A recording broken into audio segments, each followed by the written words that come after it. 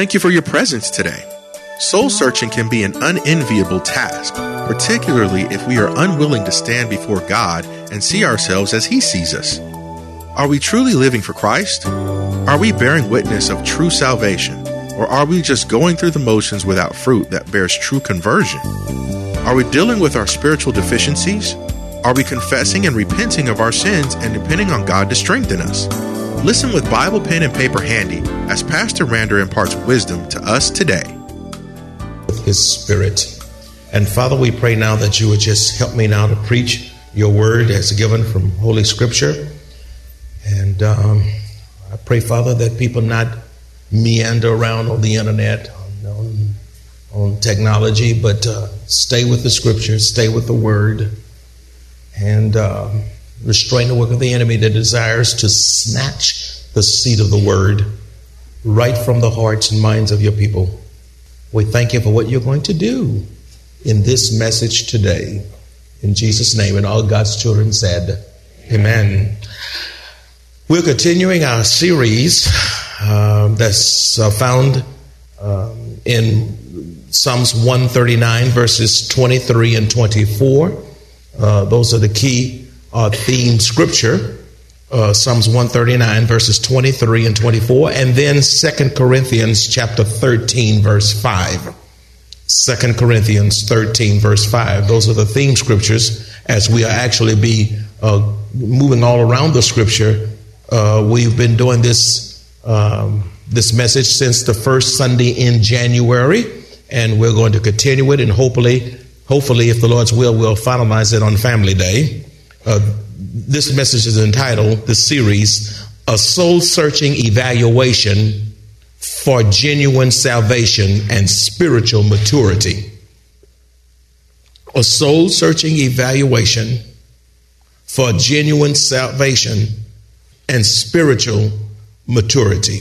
A soul-searching evaluation for genuine salvation and spiritual maturity. If we're going to experience revival, if we want to see God take us to new levels and new spiritual dimensions in Him, then it is critical that we sit before the Lord and use this spiritual diagnostic inventory, self-inventory, to ask ourselves these questions and then make the necessary spiritual adjustments so that we can see God do a new thing with us and through us to the glory of Almighty God. How many of you all want to see God take it to another level in Christ? I mean, it's not just going to happen. You just can't wish yourself there. You just can't hope you get there. It is critical that you take proactive steps to get to new spiritual levels in Christ to the glory of God. And for a number of Sundays, we've been asking a series of poignant, penetrating, self-evaluation questions so that we can make the adjustments to be all that God intends us to be.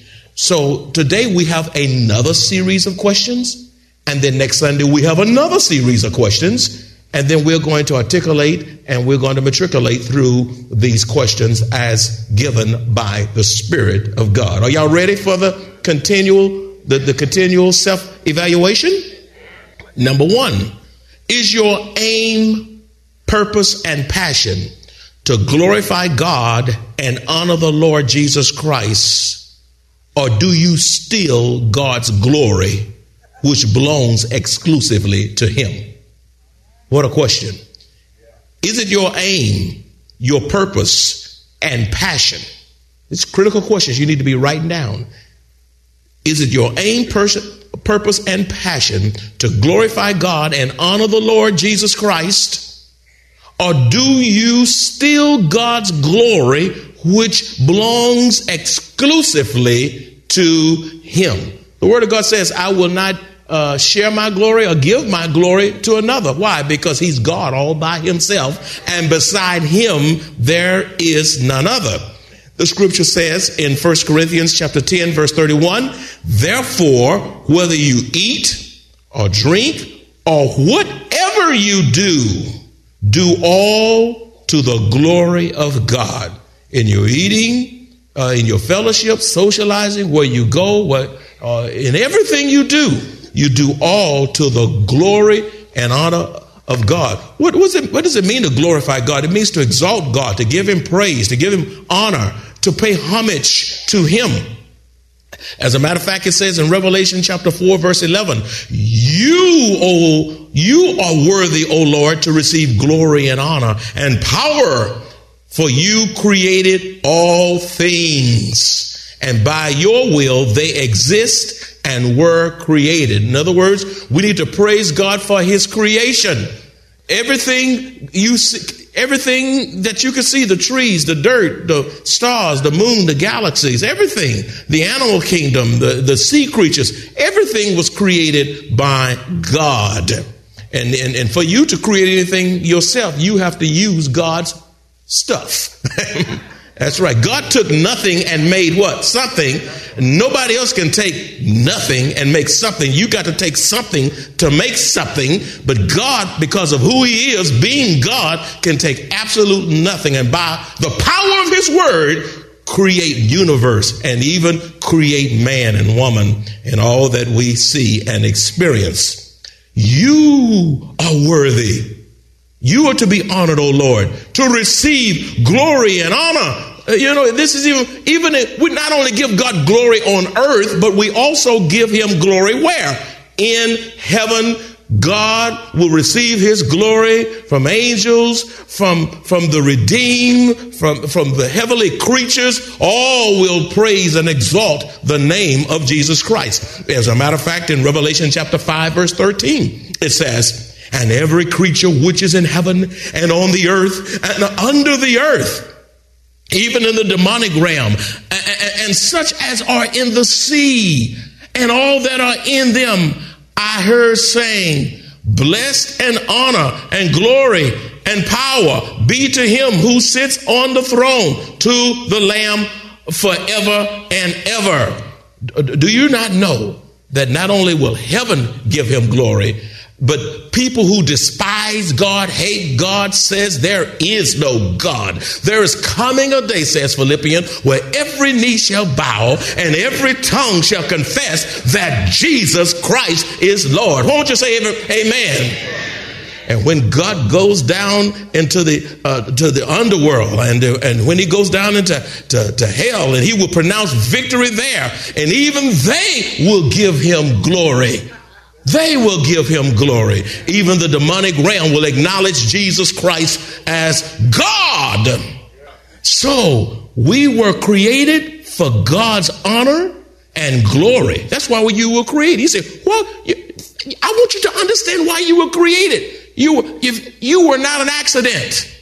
He said, but I don't know who my mama is. I don't know who my daddy is. I don't know who nobody is. God has a purpose and plan for your life, and you're not an accident. You are fearfully and wonderfully made. God knows you. He knows where you are. He created you for his honor, his glory, which means that we are to ascribe. Ascribe means to give to him praise, honor, and glory in everything we say. Watch your mouth. Watch your mouth. In everything we do, we give him glory. And when we fail to do so, the world cannot see Jesus in us. Walk around huffing, puffing, mad, sour, bitter.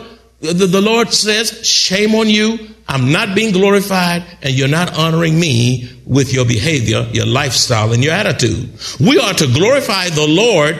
How do we glorify him? With our thoughts. God is a whole lot of stuff that people are thinking.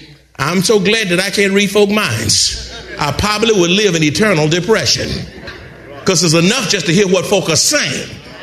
If we had the capacity and the ability to read folk minds, I'm so glad God did not give us that capacity. Amen. Because we can't even take the words of men, not to mention the thoughts of men. Oh, God, this is getting so good. We are to glorify the Lord in our thoughts, because what you think then is what you speak, in our words. in our deeds, your actions and things you do, in your attitude, in your decision-making processes. You're to glorify and honor him in your submission. If you, listen, my friend, if you don't humble yourself, God will humble you. That's why I evaluate myself. That's why I hasten to the throne of God. That's why I bow the knee to Jesus, because if I don't humble myself, God has a way of humbling me. And not only that, but God knows how to humble you even to the point of humiliation. That's right. How many, if you don't want to be humiliated, humble yourself. Humble yourself. Submission, we're to humble him. We humble him with what we wear. We honor him. We honor him rather with what we wear. You know, you ought to pray about what you wear. If you're not, there's a whole lot of things you wouldn't put on your body if you were praying. You wouldn't wear. You matter of fact, you'd take it and throw it away. You wouldn't even give it to Goodwill for somebody else to wear. Won't y'all say amen? Okay, and not only what you wear on your body, but what we wear, but what we put in our bodies. You know, you don't have to be putting drugs and all of this stuff in your body, and marijuana, all it's medicinal. Listen, God got other things that can help you besides marijuana. Now, very few amen. We must got some marijuana smokers in here. We're not getting too many amens. Oh my goodness. I'm sorry. I didn't mean to hurt you. But I ain't taking it back. I said the analogy a number of months ago, maybe sometime last year, I never forget. I was going to my Uncle So-and-so's house, and I was going to a conference, a Bible conference. See, y'all laughing, y'all already heard it, but some of y'all hadn't heard it, so I'll just share it because the Lord just gave it to me just then. And so I had my little bags and stuff, and I had one of the preachers, Maranatha, with me, and so I said, I haven't stopped by my Uncle So-and-so house because I haven't been to California in a long time. This was years ago, by the way, so don't try to figure it out now. It was many years ago. And so I went there, and he opened the door, and I said, how you doing, Uncle So-and-so? Hey, how you doing, nephew? And he didn't know I was coming, and I surprised him. And man, I started smelling this stuff. You know, some stuff I don't care. You can't smother out. You can't smother. And that stuff started getting all in my clothes, and I told the guy, I said, man, it's time to get out of here. What if they had some kind of sting operation? I'm on my way to a Bible conference, just as innocent as I could be. Then he comes and takes us all to the L.A. County Jail, and I'm calling somebody from here, hey, come bail me out, get me out of here. And there's no way I could convince them of the real account. You know, everybody in jail is not guilty. Many are. But everybody is not guilty. And I could have been just innocently, incarcerated, just trying to make a visit on a long-time uncle. I was just at the wrong place at the wrong time, and that sting operation came, and and then I'm all on the internet. Preacher on marijuana. In your body. What are you putting inside your body? You know, and then I was fasting in prayer time, by the way, and some of y'all are putting too much sugar in your body. Y'all just fasting in prayer time, so I'm getting ready to give some of you is too much caffeine. Some of you is too much stuff that turns into sugar. You know, too much carbohydrates, too much bread and pasta and rice. You know, and you just like that stuff, and I do too. I'm not lying, I do too. Sometime I want me a greasy Chester burger. I don't want no turkey burger.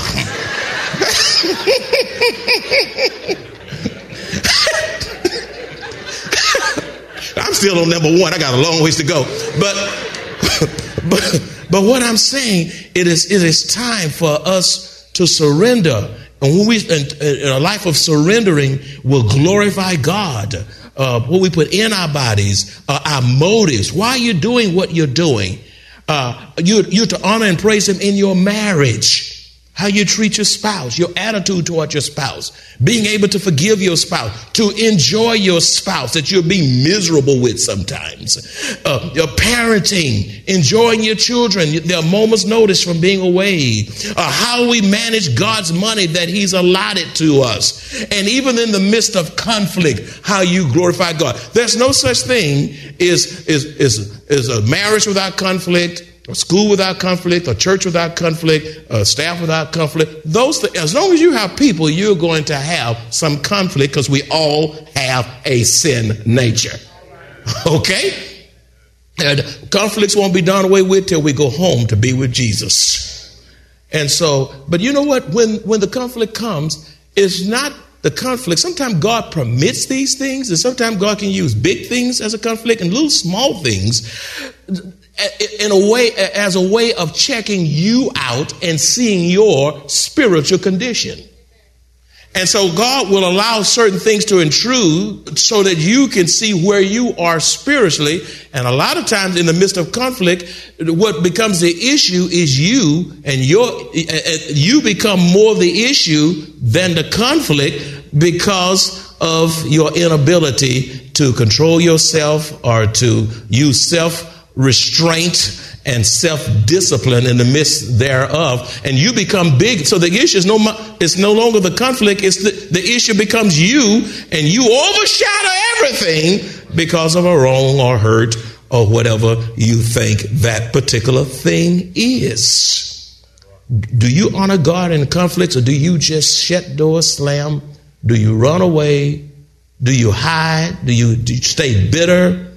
You know, you find a way to get even, you got an agenda of evilness that the person don't even realize you have, that you're at odds with, and they don't even know you're at odds with them many times. Number 2, second question. Are you in God's will for your life, or is there still uncertainty as to what God is calling you to do? Now, this is a big one. Are you in God's will for your life, or is there still uncertainty as to what God is calling you to do? Here's a marvelous scripture as it relates to that. In the book of Colossians, chapter 1, verses 9 and 10, you'll find these marvelous words from the beloved Apostle Paul to the church of Colossae. And it reads, "For this reason, we also, since the day we heard it, do not cease to pray for you and to ask that you may be filled with the knowledge of his will in all wisdom and spiritual understanding." Verse 10, "that you may walk" what? "Worthy of the Lord, fully pleasing to him, being fruitful in every good work and increasing in the knowledge of God." You need to highlight that and bracket it, put asterisk and all these things around it. It's a critical verse for for the will of God. So here's the question I pose to you. How does one discern God's will for his or her life? You know, some people, that's a real good question, because people are struggling in that area, and some people are 50 and 60 and 70 years old and still they do not know God's will for their lives. And some people discover God's will quite early in life. But let me give you, this is not a comprehensive list, but it's a good guide to help you get into God's will. How does one discern or know God's will for his or her life? Well, here's how you do. Here's how you can know. Pray and cry out to the Lord that you be filled with the knowledge of his will. In other words, cry out to God. God, I'm 20 years old. Listen, well, you 20 years old, 18 years old, and you trying to decide what college you want to go to, or what career you want to go in. Do you want to go to the military, or do you want to be a plumber? Do you want to be an astronaut? Do you want to be an engineer, an architect, whatever, teacher, lawyer, or the president of the United States? How do you know unless God guides you? You say, well, what you need to do is cry out, God, I need to know your mind in my life. You know the beginning and the end. God, help me to know. Matter of fact, say no to me until you know me, know me right into your will. That's right. That's right. block every thought, every desire that's going to take me from your will. I want, if you're 20 years old, 18 years old, 30 years old, 50 years old, 70 years old, you still need to know God's will for your life, because if God, since you're alive, he has purpose and direction for this season in your life.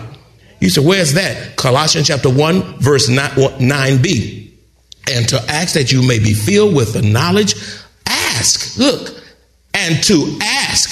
So you want to know God's will, but you don't even ask.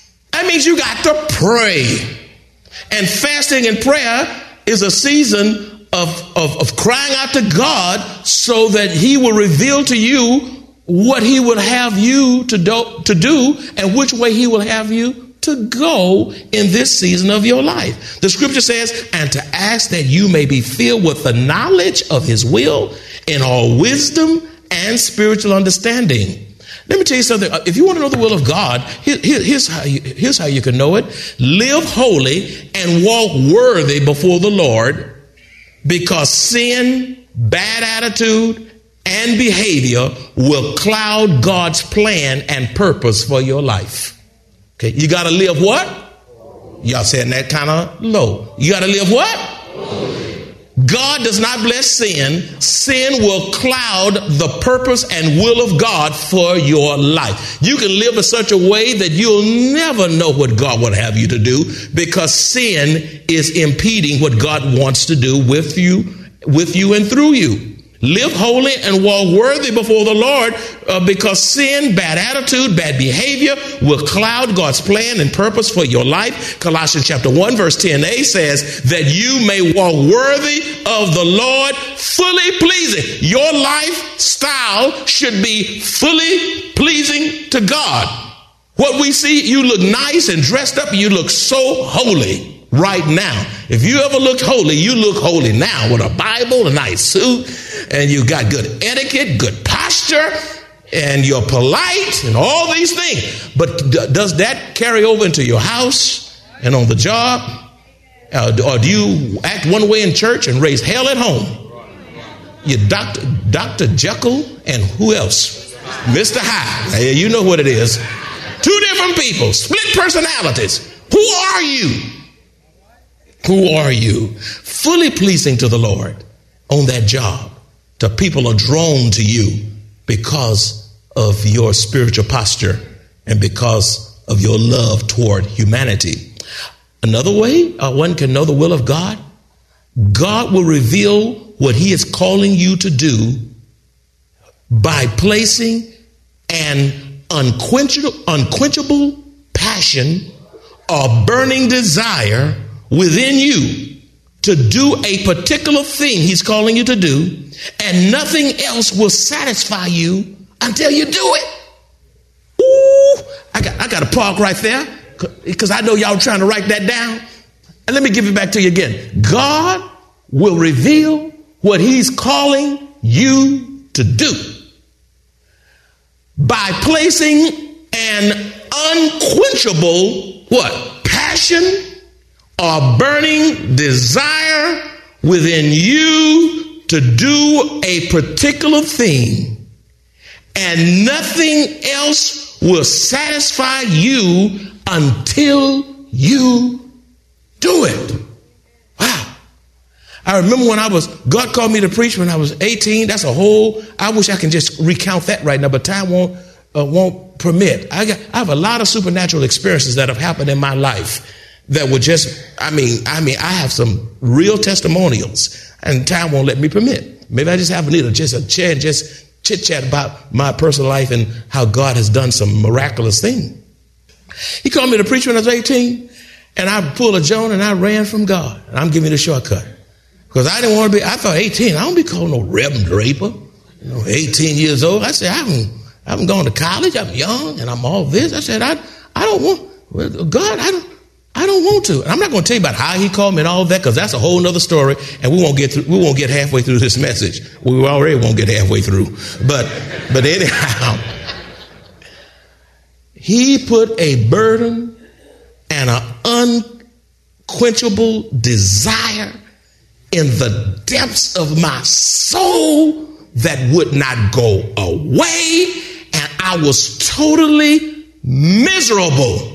I was even afraid to go to sleep because I know if I were to die, I would stand in his presence ashamed from having run from him and quenching the spirit of the living God.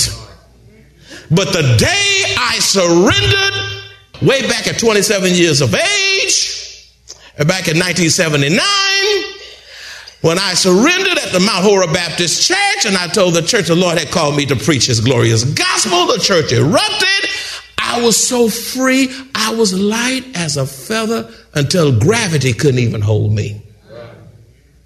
And now, since I'm years beyond that, and I look back on time I ran, I said, I wish to God I had surrendered at 18. How much farther would I have been alone? But God even used those in-between years when I thought I was running to still prepare me for the ministry. And that's a whole nother story. You know, God is preparing you when you don't realize he's preparing you.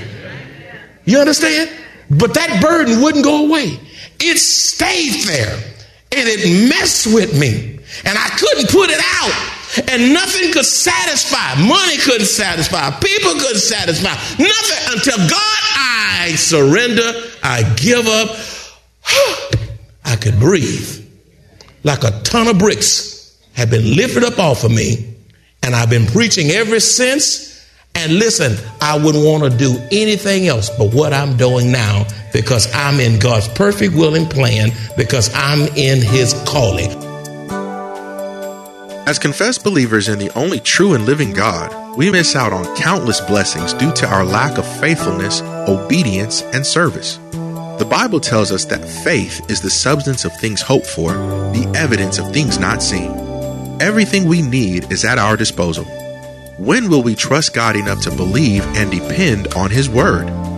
If you enjoy this kind of biblical teaching by Pastor Rander, please visit us at Maranatha Bible Church, located at 7855 East Loop 1604 North in Converse, Texas, or call us at 210-821-5683.